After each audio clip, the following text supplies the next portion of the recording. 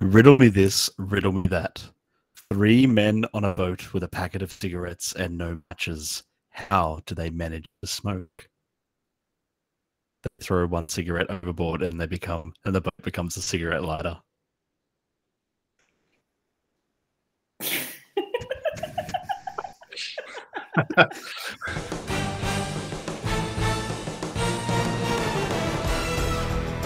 first rule of Fight Club is you do not talk about Fight Club. Gentlemen, you can't fight in here. This is the war room. Just a flesh wound. Axe on, hat. Axe off. I know Kung Fu. Yippee-ki-yay, motherfucker. They're here. Warriors, come out to play. I ate his liver with some fava beans. Nice Chianti. Greed, for lack of a better word, is good. Show me the money. I drink your milkshake. The snozberries taste like snozberries. How do you like them apples? All right. These go to 11. I'll be back. Forget it, Jake. It's Chinatown. It wasn't the airplanes. It was beauty killed the beast.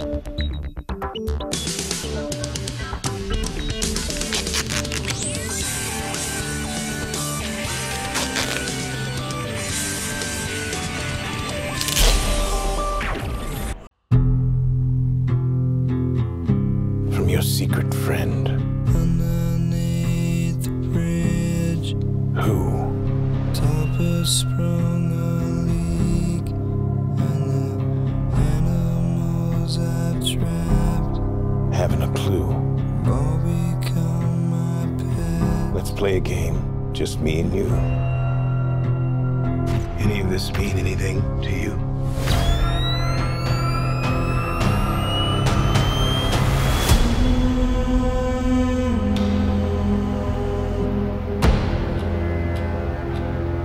You're becoming quite a celebrity.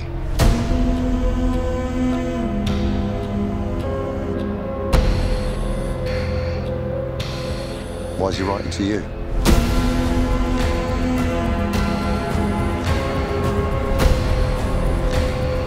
If you are justice, please do not lie. What is the price for your blind eye? The hell are you supposed to be?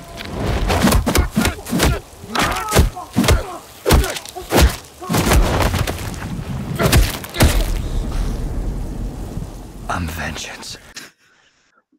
That's from Batman 1966. Yeah. The riddles were a little less grim. Welcome, everybody, to Pop Culture. I am Scott. I'm Jason. And I'm Monica. In this episode, we are talking about the Batman. Not a Batman. The Batman. The only Batman. Yeah, the reboot, re-envisionment, reskinned from Matt Reeves and Warner Brothers, existing outside the current DC universe, which seems to be the safest ground in the world for DC.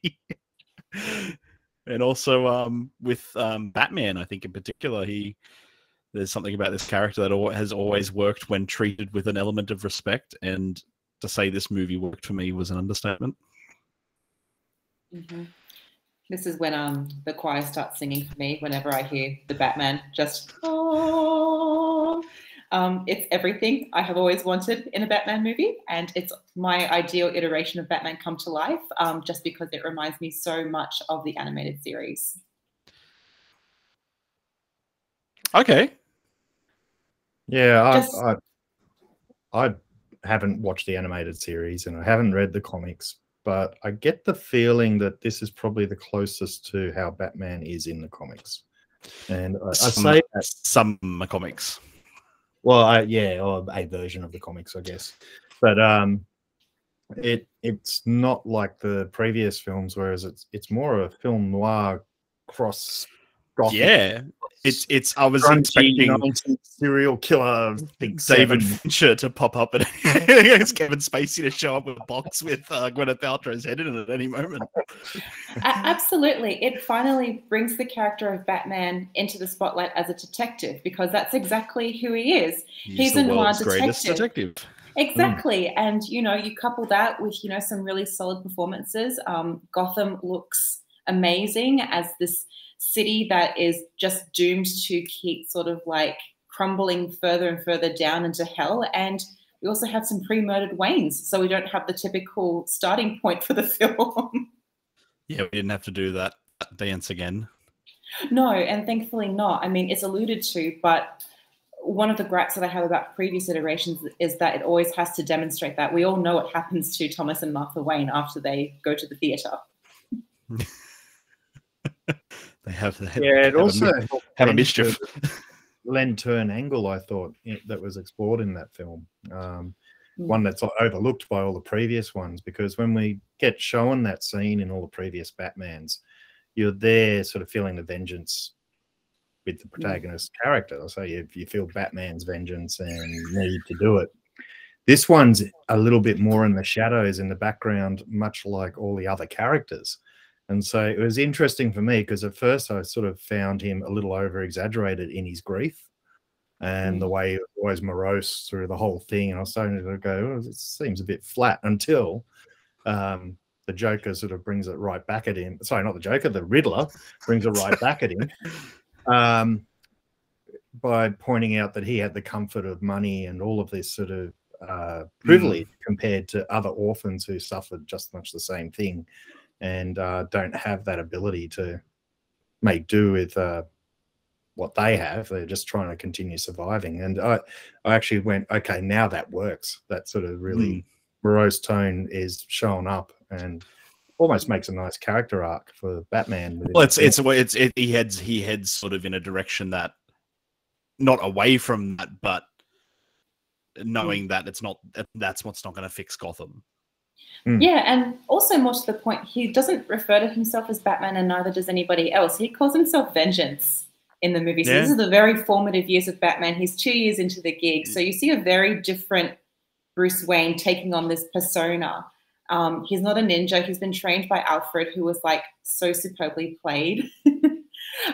Whoever decided to freaking cast Old Mate was a genius as Alfred. Old Mate. Andy Serkis. Andy Serkis, yes. Who I thought was a inspired casting, but is criminally underutilized in the film. It might be my only gripe with the film. It's one of mine as well. Yeah, needed more Alfred. Yeah, a little more, because they were like hinging a bit on him in terms of an emotional payoff with one of the plot points. Yes, absolutely. Which was nice, but it was still like, okay, he's out of action. All right. Yeah, that's true. But I guess at the core of it, Robert Pattinson does demonstrate that he has some serious acting chops. He's a really interesting kind of actor. He has a lot of diverse roles that he's picked. You know, a lot of people sort of write him off as the Twilight guy, but he's done some interesting projects, and I quite like his iteration of Batman. I'm not a huge fan of the way he portrayed Bruce Wayne, because I see that character very differently, but his Batman's quite good. I enjoyed both his portrayal of Bruce Wayne and his portrayal of Batman. It was just certainly, I think, his Bruce Wayne fit the tone of the film more than I guess my image of the Playboy kind of, you know, the more Bruce Wayne's a dickhead, the more it's less likely that he's Batman.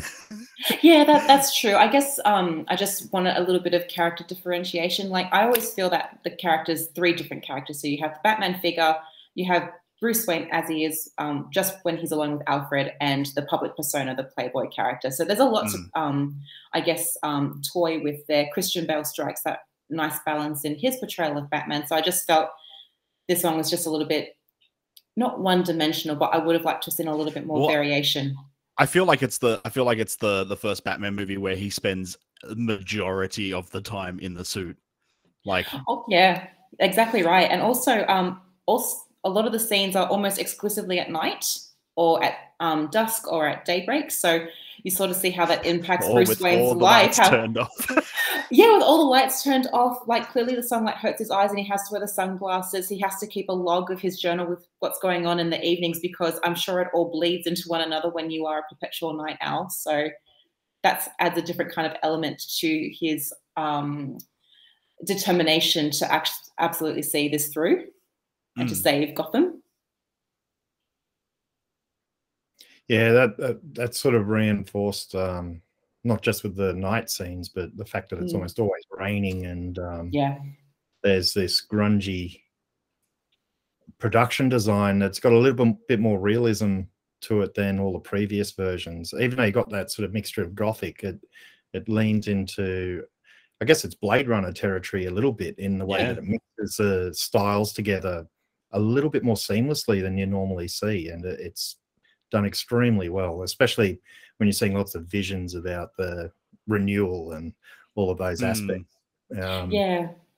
So, yeah, I really enjoyed the look of it completely, and it sort of helped reinforce the detective noir part of it. Yeah, and it's almost like a modern noir in itself. I find the character of the Riddler to almost be like this dark web Q kind of figure from the QAnon movement. And that idea really intrigued me with the way that he's, I guess, in air quotes, whistleblowing on the dark city underbelly of the Gotham elite and, you know, storming the center of Gotham with his posse, like, you know, in the United States. His radicalized young people. I mean, that's something that's been closely reflected in the last election over in the United States. So it just really harkened back that to me. It hit me really hard. Yeah, it did layer this really cleverly, the sort of disenfranchised fringe web element, if you want, that we do have. And it's used really well in terms of the plot as a plot device, but also a commentary, I'd say, as well. Yeah, absolutely. And I guess the other standout for the film for me was Colin Farrell as the Penguin. Oz. Oh, what a performance. And also one of my favorite scenes was with him in the movie was that car chase.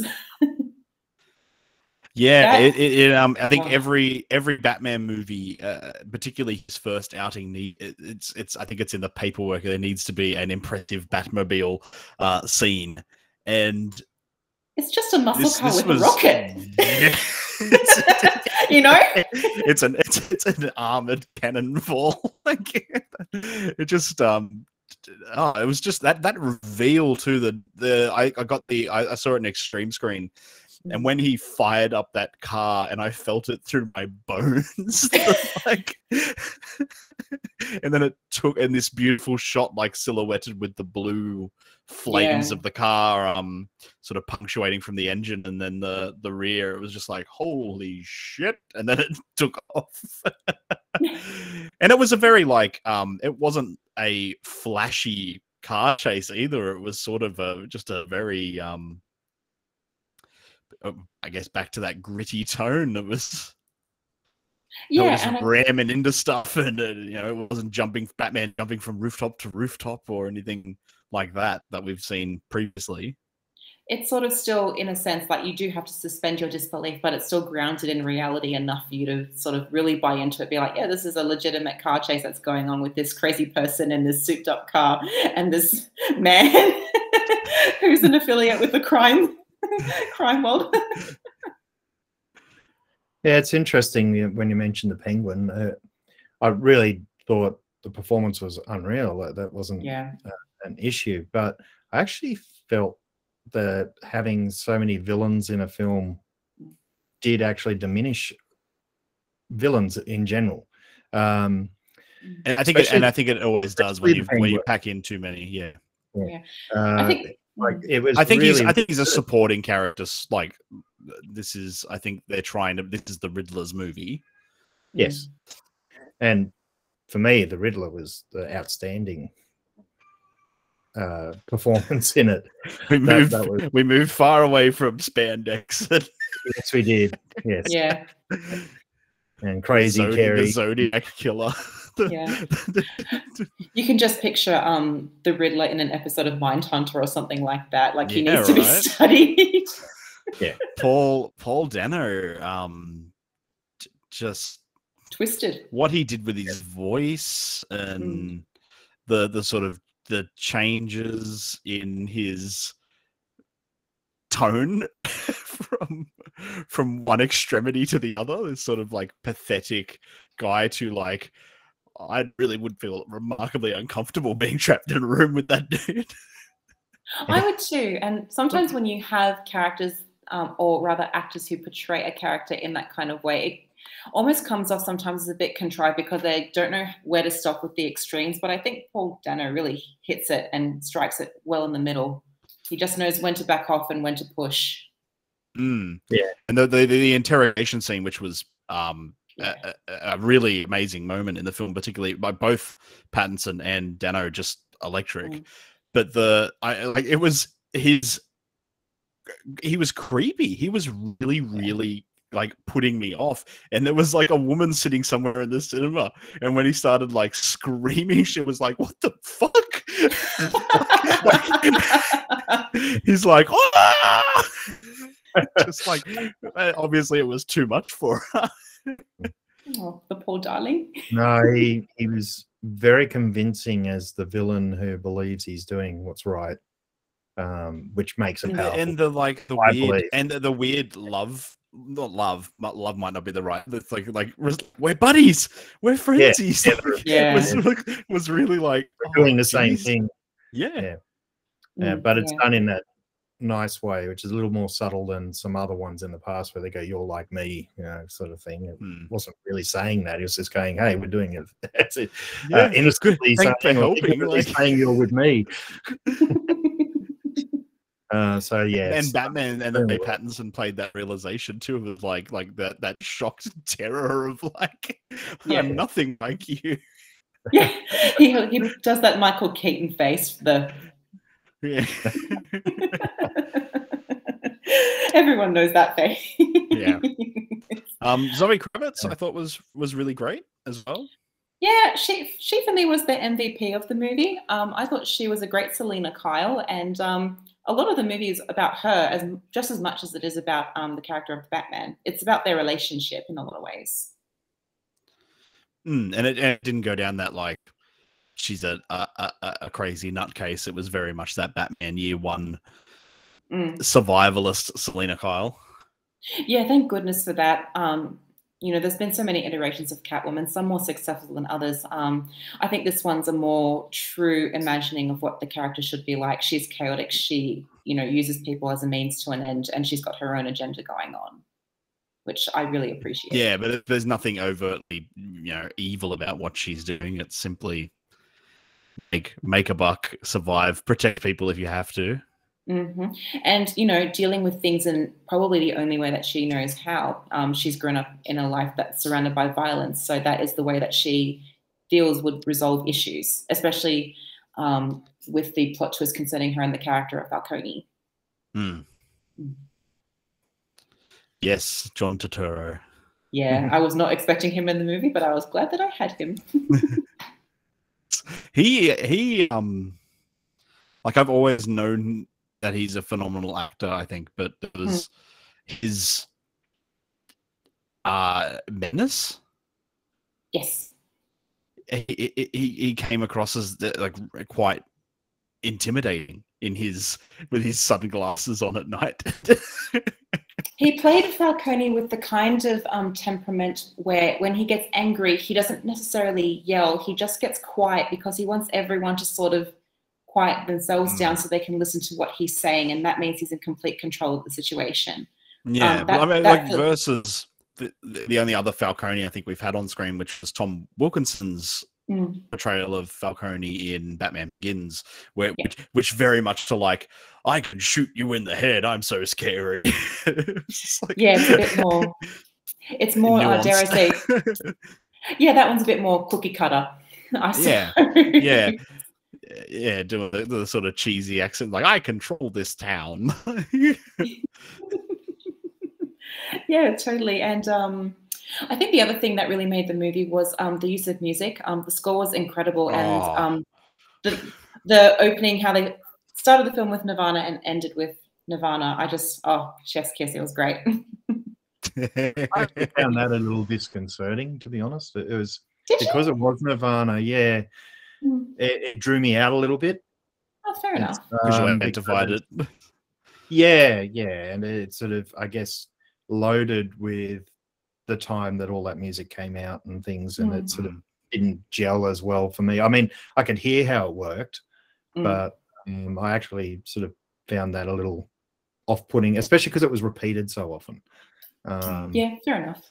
You know, just a few sort of lines of the music itself is constant throughout the film if you listen carefully. And I sort of went, oh, does it have to always be the Nirvana bit? Because I don't think even the song really reflects what's going on at the same time. So it's it's one of those ones that I think you've got to be really careful when you use popular music as a soundtrack. Particularly I mean, the score was so good. Yeah, and that's what it took me back to the animated series, because it had tones of that in the overture with the strings and also the horns. And I was just like, I'm like, that is the animated Batman from the 90s that I remember. So I think they sort of harkened back and used Not just that, even that use of dialogue, like in the 90s show where it was like, I'm vengeance, I'm the night, I am Batman. Yeah, exactly. I was just like, finish the line. The little square inner thought box from a comic when that was happening as well. So that's why I felt it really connected to the comic version of it. I will say, like, the reveal of Batman in this, I was just like, it was like really, it was such a, it was just the best build up. Like the criminals like shitting their pants, because like with these, and the use of darkness in this film is, it's almost overwhelming. Like I don't think I'm used to seeing a film this dark. Yeah, other than some horror films. But I mean, I don't think I've even seen a horror film this visually dark. Yeah, I think part of it is an intentional choice to put you in the position of the villain or the petty criminal that Batman is. The person who's about to get their jaw broken. Yeah, exactly. You're about to get a Gatling gun in the leg, which looks painful. the like those little vignettes of these criminals doing things, and then like he drops a spray paint can, it rolls into the dark, and it's like, oh. Yeah, and you think, which one is it going to be? Let's go for the train. Train. When he finally comes out, and that one guy thinks he's going to challenge him, and he just beats the shit out of him. It was fantastic. Yeah, I loved it. Like, there's not much more that I can say to praise this movie, but whoa, what a pleasant surprise. I thought it was certainly the best Batman film I've seen. I just think it was a little overlong and tried to pack a little bit too much in it. 3 hours is a long time. Yeah, and this is where I think the Penguin, if you took the Penguin out of it, I'd ask, what plot device did Penguin really take in this? And was it he served setting up the new Penguin television series that's coming out on HBO Max later this year? Yeah, I guess he was also a bit. I didn't mind it. I didn't. Yeah. I was okay with him being a supporting character, and he did sort of stand out. And it's still kind of telling a comic book story. You still have these, larger than life comic book characters in it. So it didn't bother me. The Penguin didn't bother me. Oh, he didn't bother me. I just think for making it a probably a better paced film, if you didn't have that element in there, the story didn't require the Penguin, and it would have been nice to see him as himself, as one of the major nemesis of Batman in a film, because I mean it's obviously setting up the end for the next one. Who on earth could that have been?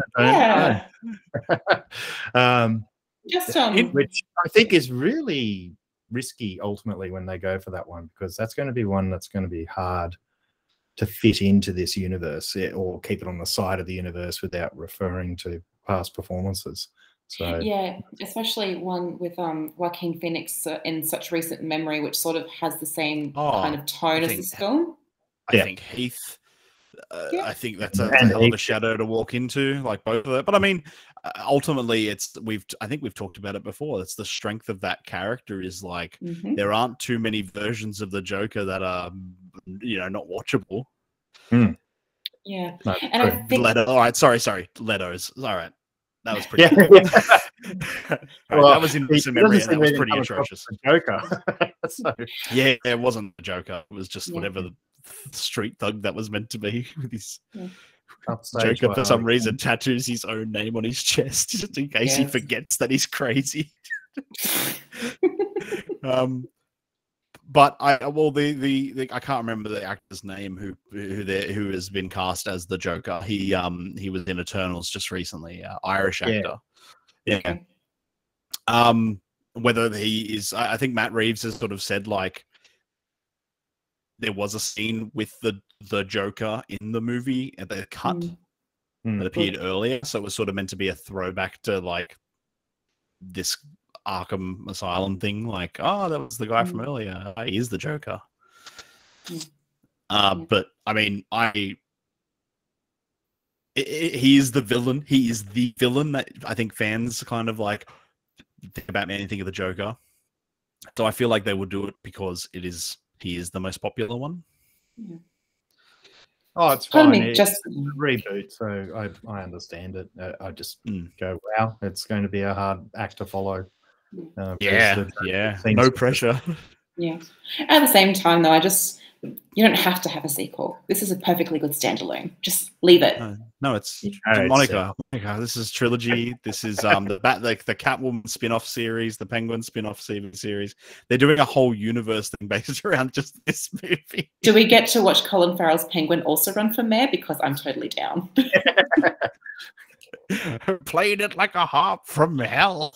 Yeah. Someone called Christopher Walken. So is this separate from? I guess Affleck?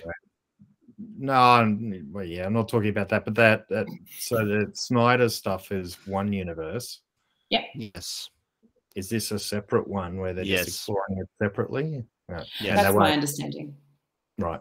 And then you've got the Suicide Squad as another part of it. Is That's that a part of the separate Snyder. That's part of the Snyder thing. Snyder one, right? Yep. So that's called the DCEU.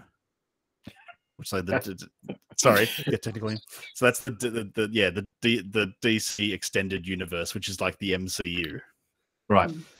This movie was meant to be Ben Affleck's solo movie, and no one could agree on a script, and Matt Reeves was like, "Hear me out." And Warner Brothers went with it, which is, I guess, risky in itself in this world of the Marvel thing and all that. To just go and make this other Batman that's not related to your current property, which I flops think it was about in neat the ocean. because the current one was getting lost Isn't, like no. the 90s, 2000s series as well. No one really owned the role. Yeah, and it's good to break the mold. Like those Marvel movies, they all run on the same blueprint, and they're not likely to change. This is something that's done differently, and it just strikes you right in the face by how different it is because it is so good. This is what you could do with a property and a well-established character if you give it a fresh new take. Just try something different. And it's also avoiding the we need to make it like a family-friendly, toy marketability. What kind of sicko parent is going to buy their kid a Riddler toy?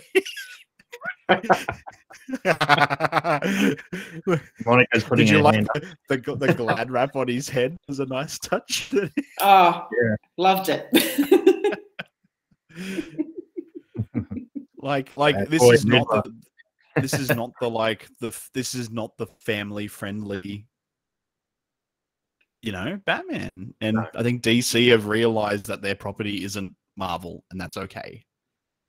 Yeah, use it to your advantage. Get the sickos out there who really enjoy this. There's an uncomfortable Riddler fan club somewhere right now, I'm sure, of what do you call them, incels?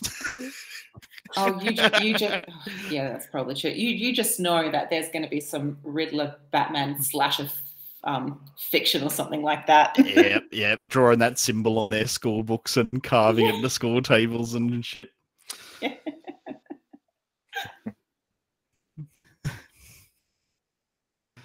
The Batman. Go see it because I need to see it again. I knew it was going to be good. I didn't know it was going to be this good. Yeah, I second that. Go see it, everybody. Well, if you're into all of the superhero films, this is top shelf one. That's the way I'd describe it. This is a Chivas Regal 2024 year at least. Yes. Jolly good. All right. Thanks so much for listening to this episode of Pop Culture. I've been Scott. I'm still Jason. And I'm still Monica.